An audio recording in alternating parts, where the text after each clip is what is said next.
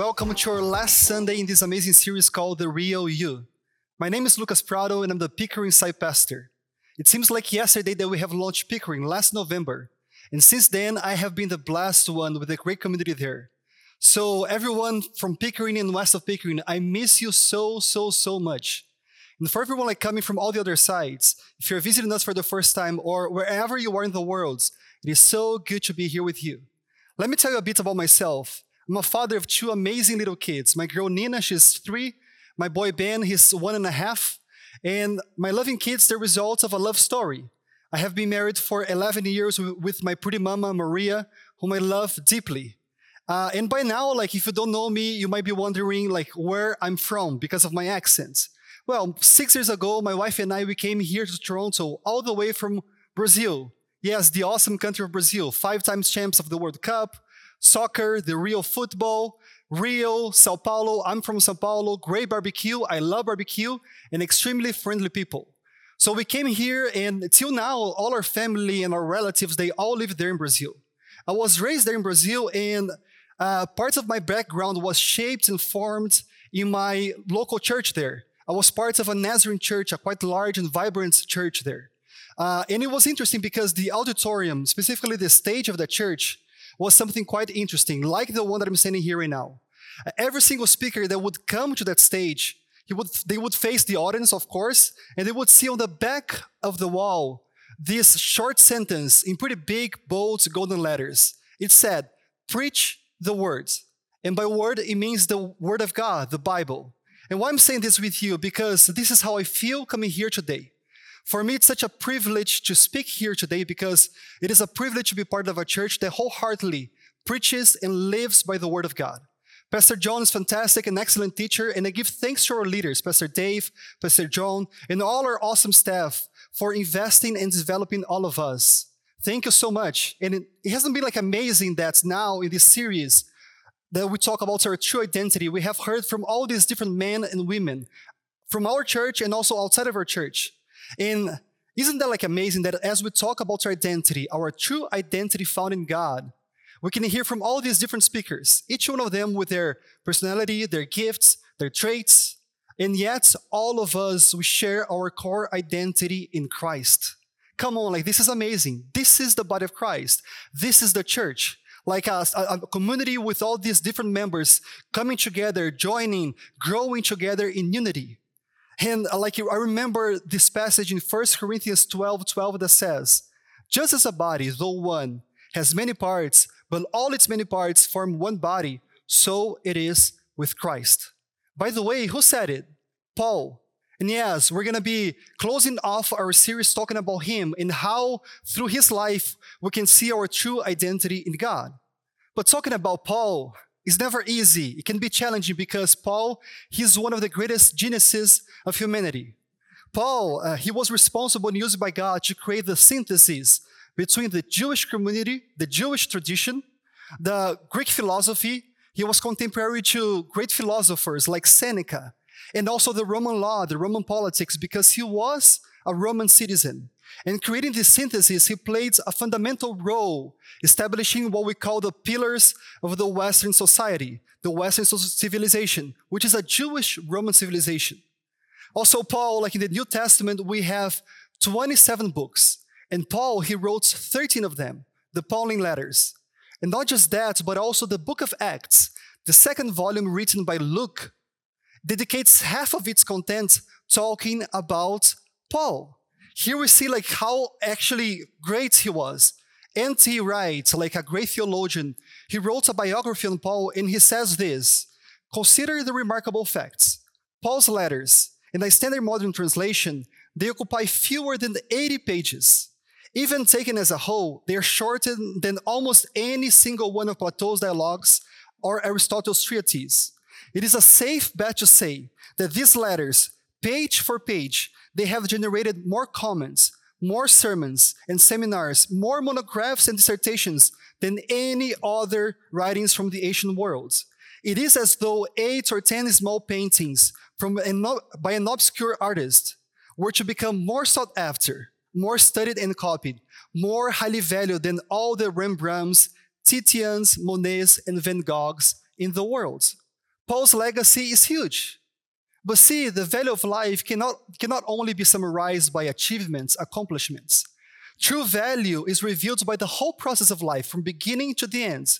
And in that whole process, from A to Z, in the middle stages of life, that's when we truly see our identity being revealed, exposed, shaped, found, and transformed.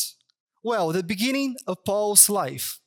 Paul, he was a Jew by birth, a Roman by citizenship, a Greek by education, a Pharisee by conviction. And he came from a Jewish family, and his family belonged to the tribe of Benjamin. Paul had two names. Paul, his Greek name, the one that he got famous for, and also Saul, the name that represented the chief hero of his own tribe, King Saul. He was from Tarsus, a noble city in Cilicia, the southeast corner of what we call now the modern Turkey.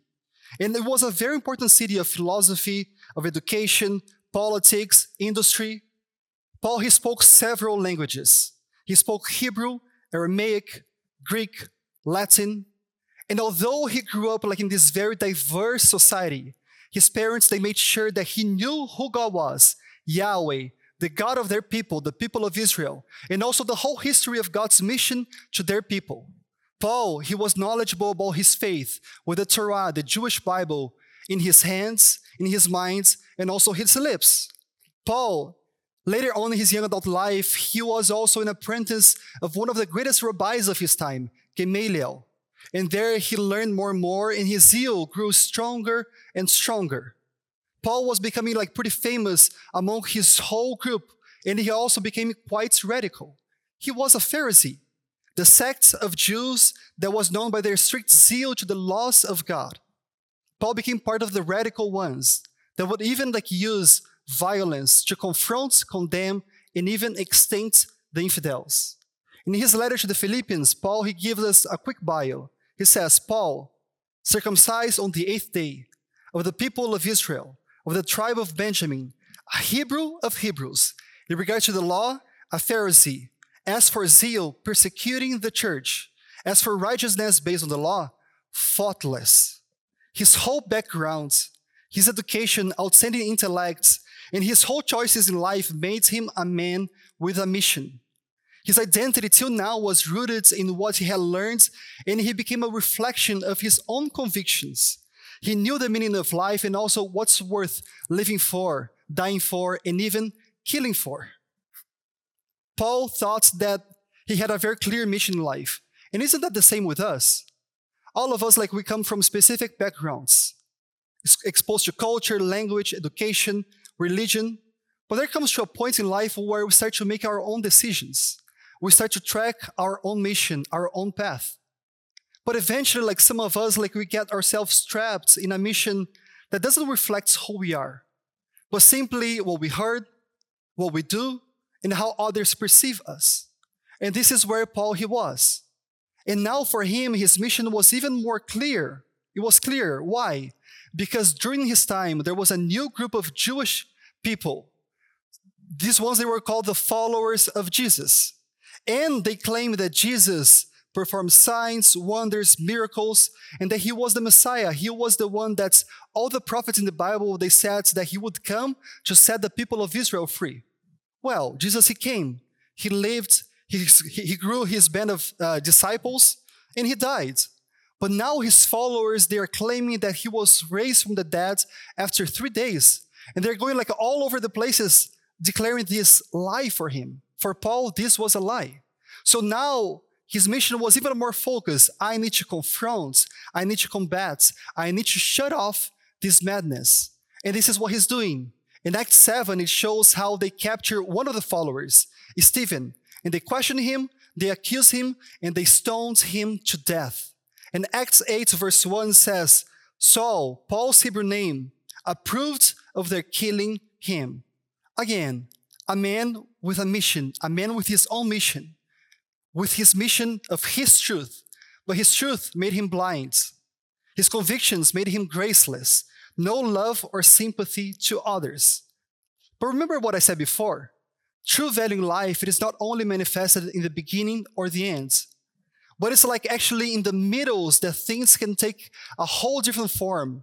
and everything can be completely new. Wow, the middle has come to Paul. Acts chapter 9 verse 1 says, "Meanwhile, Saul was still breathing out murderous threats against the Lord's disciples. He went to the high priest and asked him for letters to the synagogues in Damascus, so that if he found any there who belonged to the way, these men and women that they said they were from the way of Jesus, that Jesus proclaimed that he was the way, the truth, and the life, well, Paul, he might take them as prisoners back to Jerusalem." As he neared Damascus on his journey, suddenly a light from heaven flashed around him. He fell to the ground and heard a voice say to him, "Saul, Saul, why do you persecute me?" "Who are you, Lord?" Saul asked. "I am Jesus, whom you're persecuting," he replied. "Now get up and go into the city, and you will be told what you must do." The crucial middle stage of Paul's life had arrived, and things are not going to be the same anymore. Here he is following his mission when suddenly a light from heaven flashed around him, and the light was so powerful, so strong, that he couldn't maintain balance of his own body, and he fell to the ground. But not simply that, he hears a voice. Paul, since he was a boy, he heard about all these men and women in the Bible, that they had a divine encounter with the divine voice of God. He could remember about Abraham, Moses, Prophet Samuel, and now he is here, standing on the ground, and he hears a voice, "Saul, Saul, why do you persecute me?" Immediately he asks, "Who are you, Lord?" Lord. He used the word Lord because he knows the voice is coming from heaven, and there's an immediate reverence to the voice. But the answer caught him off guard. The voice replied, "I am Jesus, whom you're persecuting." Let us think for a moment. The voice didn't say, "I'm Yahweh, I'm God, I'm the God of Abraham, Isaac, Jacob." The voice didn't say, "I'm the Christ, I'm the Messiah," because truly Saul, as well the whole Jewish community, they believed the Messiah one day would come to set all of them free. No, the voice was precise, revealing the identity of one man who came to earth, who lived his life, developed all his followers, died on the cross, and now all his followers, they're saying that he was raised from the dead. He is the Messiah. He is the Savior.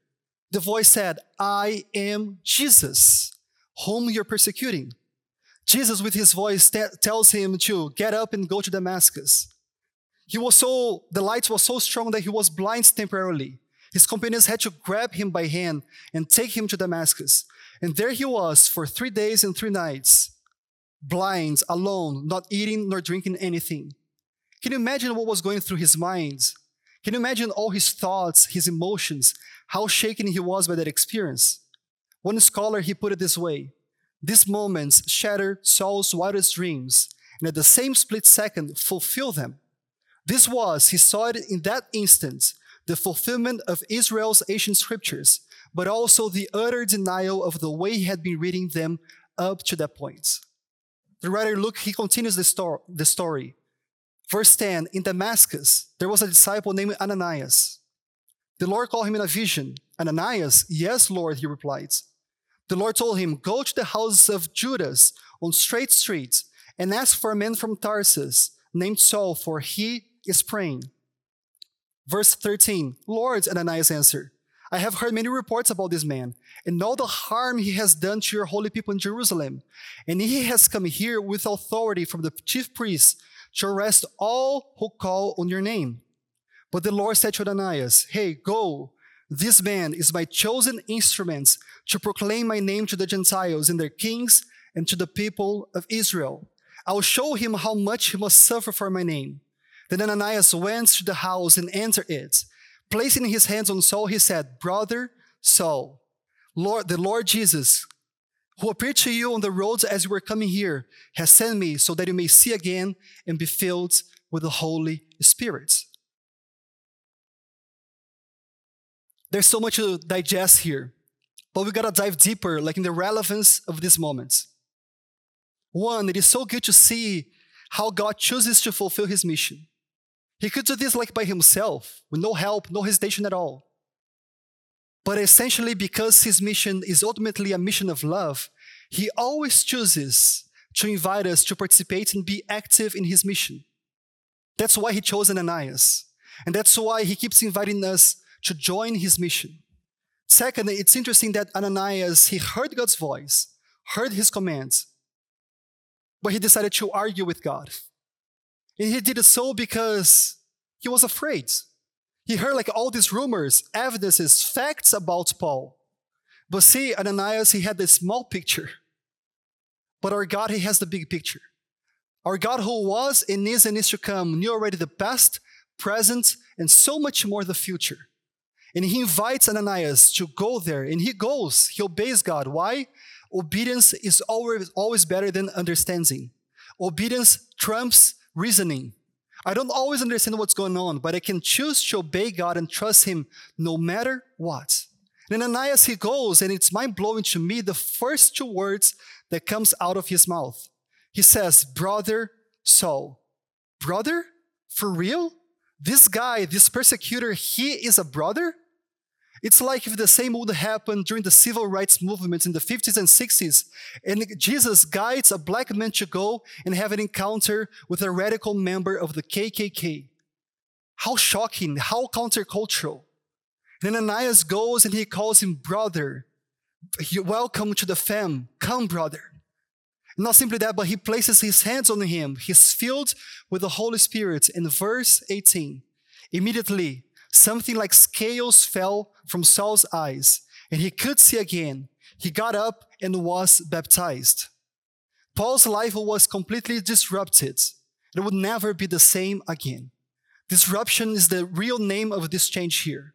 There's a big difference between interruption and disruption. Interruption is an abrupt pause. It's a break in the continuity. But eventually, like things, they go back on track. It's like when you're watching TV and suddenly we interrupt your program to bring you breaking news. Disruption is much deeper. It's a term used to describe the alteration, dysfunction, or breakdown of social life, often in a community setting. Social disruption implies a radical transformation in which the old certainties of modern society are falling away and something quite new is emerging. This is what Paul experienced. His life was disrupted, and it is here in the middle stage of his life that he discovers his true identity. He discovers the real Paul. And God calls him not to be a hater, not to be a seeker of his own justice, not to carry out his own mission with no grace at all. No, the God who made him in a wonderful and fearful way, the God called him by name, chose him, and now God is inviting him actually to follow a higher mission in life. Why? Because there is a higher mission for us, and it is worth living for. And his name is here, Jesus Christ. This changes everything. And it changed the course of his life, ministry, legacy, and the whole world around him. From there, he goes to Damascus, and he's preaching about Jesus Christ. He goes to Arabia, Tarsus, Jerusalem, Antioch, and he's preaching Jesus. He meets with the other apostles. He develops followers of Jesus Christ. He travels all over performing signs, wonders, miracles. He establishes these community churches, writes letters to all of them. Why he's doing all of this? Because now he knows who he is, a child of God, chosen by God, and now he knows his core identity. He is commissioned by God. In Acts 13, Paul is in Antioch, and he declares the mission that God has given him. He says, "For this is what the Lord has commanded us. I have made you a light for the Gentiles, that you may bring salvation to the ends of the earth." There's something so special here with this passage because he's quoting from Isaiah 49:6. And this passage, as well, the whole chunk of chapters from 40 to 55 in the book of Isaiah, it talks about the servant of the world. And now Paul, witnessing God's grace, mercy, and love, he knows that Jesus Christ, he is the highest servant of all, who suffered rejection and death, that came here to serve and gave his life as an offering and ransom to all who believe in him. But not simply that, but now Jesus, the highest servant, invites him, Paul, to also go in this servant mission, to become a servant of Jesus Christ, become a servant of God. And this is the ultimate mission of life. Romans 1:5, he says, "Through him, Jesus Christ, we received grace and a commission as an apostle to bring about faithful obedience among all the Gentiles for the sake of his name. Commission. Commission means sending together. It comes from the Latin commissio, co with missio, mission, with a mission. And it's not your own mission, it's a mission given to you. It's an apostolic mission that simply means a mission to be sent. And I gotta tell you something, you and I, we are commissioned by God. Our core identity in Christ is that we are commissioned by Him.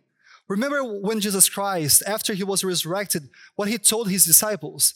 Therefore go and make disciples of all nations, baptizing them in the name of the Father, of the Son, and the Holy Spirit.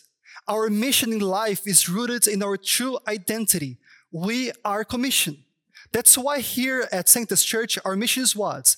To glorify God by enabling people of all ages to become fully devoted followers of Jesus Christ. And you don't have to be a pastor, have a title, or whatever to live God's commission. It's not a certificate.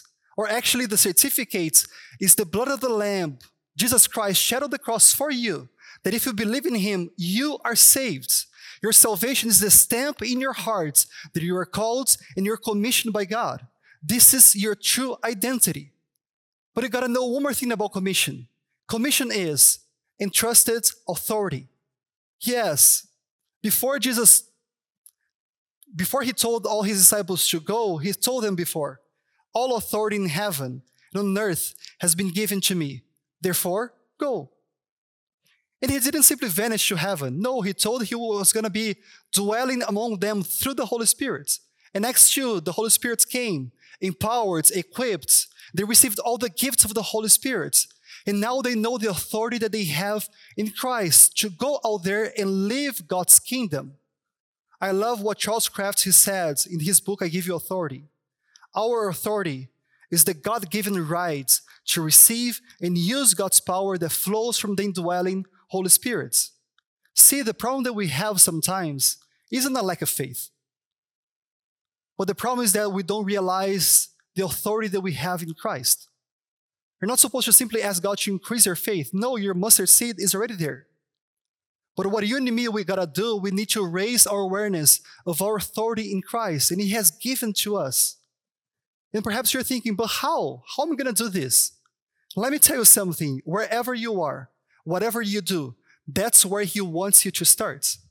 If you're in the marketplace, in the health fields, education, government, entertainment, media, family, that's where you are commissioned.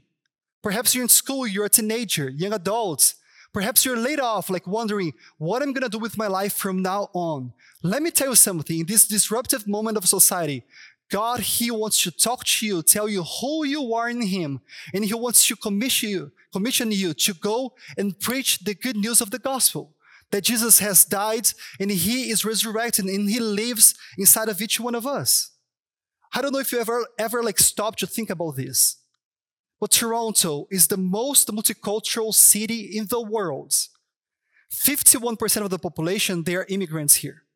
And this is where God has placed you and me to be in. If you're here, you gotta know that God is raising us and He's calling us, He's commissioning us to go out there and bring the best news ever, that God loves them so much. Pretty much every single day, my family and I, we go out in our neighborhood for a walk. And we have been able to engage in meaningful conversations with our neighbors. And the message that God keeps putting in my heart is only one. Love them, Lucas. Love them because I love them, and my love displayed in you will draw them near to me. And no higher love than this, for God so much loved the world that He gives His one and only Son, Jesus Christ, that whoever shall believe in Him will not perish, but have eternal life. Come on, you and I, we are commissioned to live for God. We're commissioned to bring this good news, the death and resurrection of Jesus. And once you know your identity in Christ, once you know your commission in Him, your response is simply this: boldness. Yes, you heard me right. Boldness. Once you know who you are in Christ, and once you know that I no longer live, but Christ lives inside of me. Come on, you know that now with this, I need to live for you, God. And because you have this ultimate mission in my life, I want to live for you alone. And we see this in the life of the Apostle Paul. Paul, after that disruptive moment, disruptive transformation with Jesus, he went everywhere with boldness. In Acts 9:27, we see Paul preaching boldly in Damascus.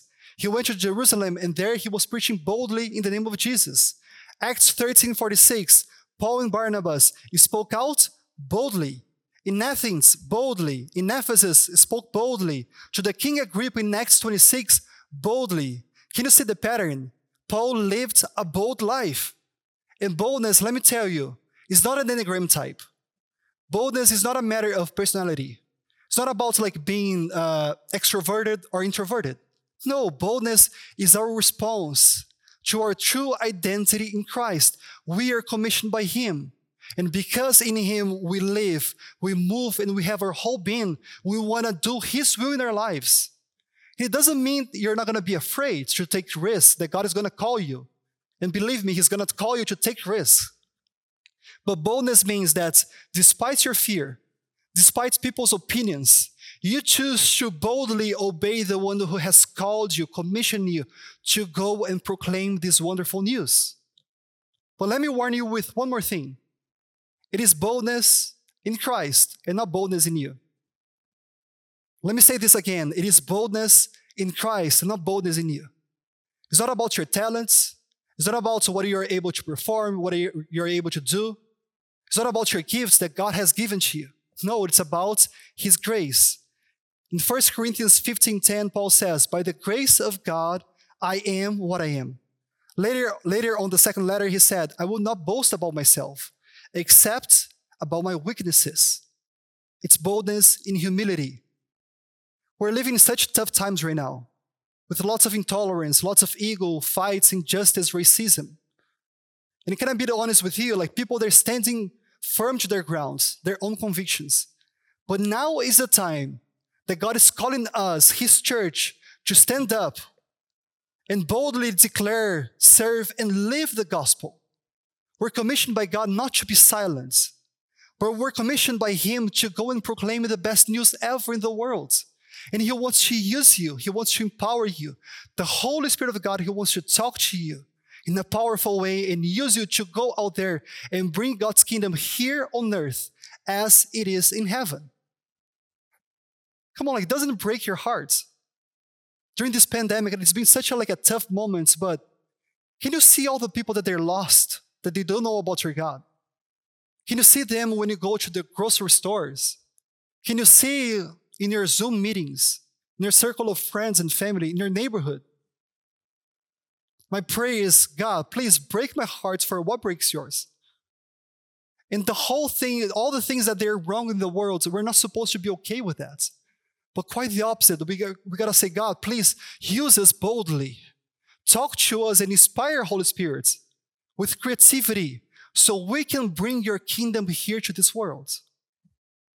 Let me share something with you. As I said, I was born and raised in Brazil. And since I was a small kid, I knew that God had a specific purpose in my life. I knew that He had a mission for me. But when I became a teenager, I wanted also to follow my own dreams, my own plans. And it was interesting because on one hand, I would pray to God, God, here I am, send me. But on the other, I pray, God, please send me on my own way. And my dream in life was, I would love to be an executive, a successful executive in the corporate world. And this is what I was tracking to. But it's interesting that God, He has higher plans for our lives. As soon as I got married, this was at the end of 2008, great things happened. Of course, I got married, the best ever. But right after that, also, I was invited to join a multinational company in São Paulo City in the financial sector. My dream was coming true. I finished university, my bachelor's of economics, international relations, and there I was. But also a few months later, beginning of 2009, my church back home, recognizing God's calling in my life, they invited me for a pastoral position. So here I was, newlywed, working full-time in the financial sector, and also serving as a pastor in my local church. Things were pretty busy. But it was right there that also something incredible happened on top of these amazing things. In 2009, God came to me and my wife and he gave us a word. And he told us, wait 5 years, because in 5 years I'm going to change your homelands. 5 years passed by. In 5 years, the things, they were great. I could see God using me powerfully in the workplace and also at church, things that were growing exponentially. It was incredible. But during those 5 years, something started to change with my heart. Suddenly, it wasn't anymore about, God, my will I want to do. But I was, God, please, I want to do your will in my life, no matter what. At church, financial sector, or whatever, God, I want to serve you. I want to fulfill your mission in my life. 5 years passed. 2014 came. Long story short, I won't go into all the details, but God, he fulfilled his promise. God, he gave us a commission to me and my wife to leave our country, leave our family, leave our job, leave my job, my career, my ministry and everything. And he brought us here to Toronto, Canada. And gladly we came. Why? Because we knew that this is our identity. Hearing from him and obeying his voice was the best thing ever in life. So boldly we came because we know this is us. This is the real us. And I finish sharing the words of the Apostle Paul with you. Not that I have already obtained all this or have already arrived at my goal, but I press on to take hold of that for which Jesus Christ took hold of me. Our identity in Christ is this: we are commissioned by God. Perhaps you're listening and you are a seeker, skeptic. Perhaps you have never had an experience with Jesus Christ, or you're lost in your own mission. Let me tell you, he is talking to you and he wants to show you who he is, who you are, and the great mission that he has for your life.